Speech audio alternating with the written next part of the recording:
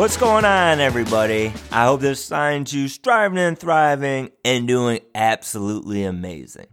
As we roll into 2022, I thought it would be neat to add on to the podcast a little bit. You know, our work week is long, the school year is a marathon, and we could all use a little pick-me-up.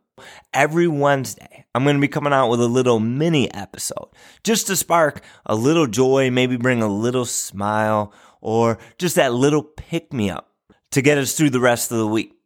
And this week, I want to talk about being in the moment, being where your feet are at. And my second graders, they can do an amazing job at this. It doesn't matter how the morning went. If we have a celebration in the afternoon, and when we say a celebration in second grade, usually that is something that is pretty small. It might involve some cupcakes, a drink, a song that we can all dance to, or maybe a little game. And the kids love this. And often some kids will come up and they'll say, "This is the best day ever." And it was only something small. And it was because they got lost in that moment. They found joy in the moment, and they were just loving that singular moment.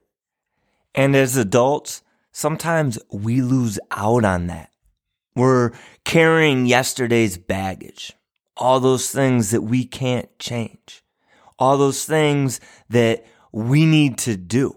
They're always on our mind, that to-do list that never seems done, projects that we need to get done, standards that we need to meet, material that we need to cover.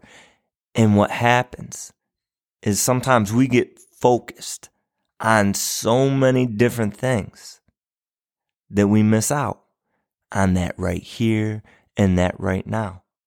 We miss out on fully enjoying and embracing those silly moments.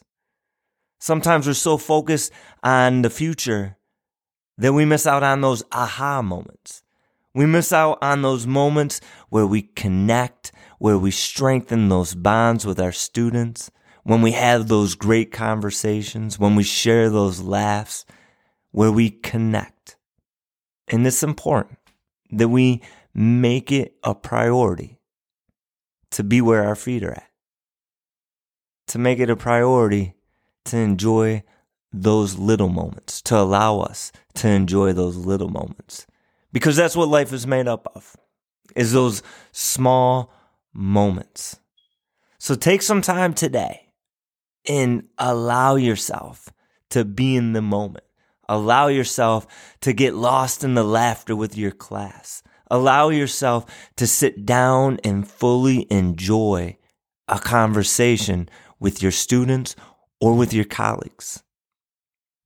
Oprah Winfrey once said, "Breathe, let go, and remind yourself this very moment is the only one you know you have for sure." Embrace those moments, my friends. We've been blessed with another sunrise, so let's make it a great day.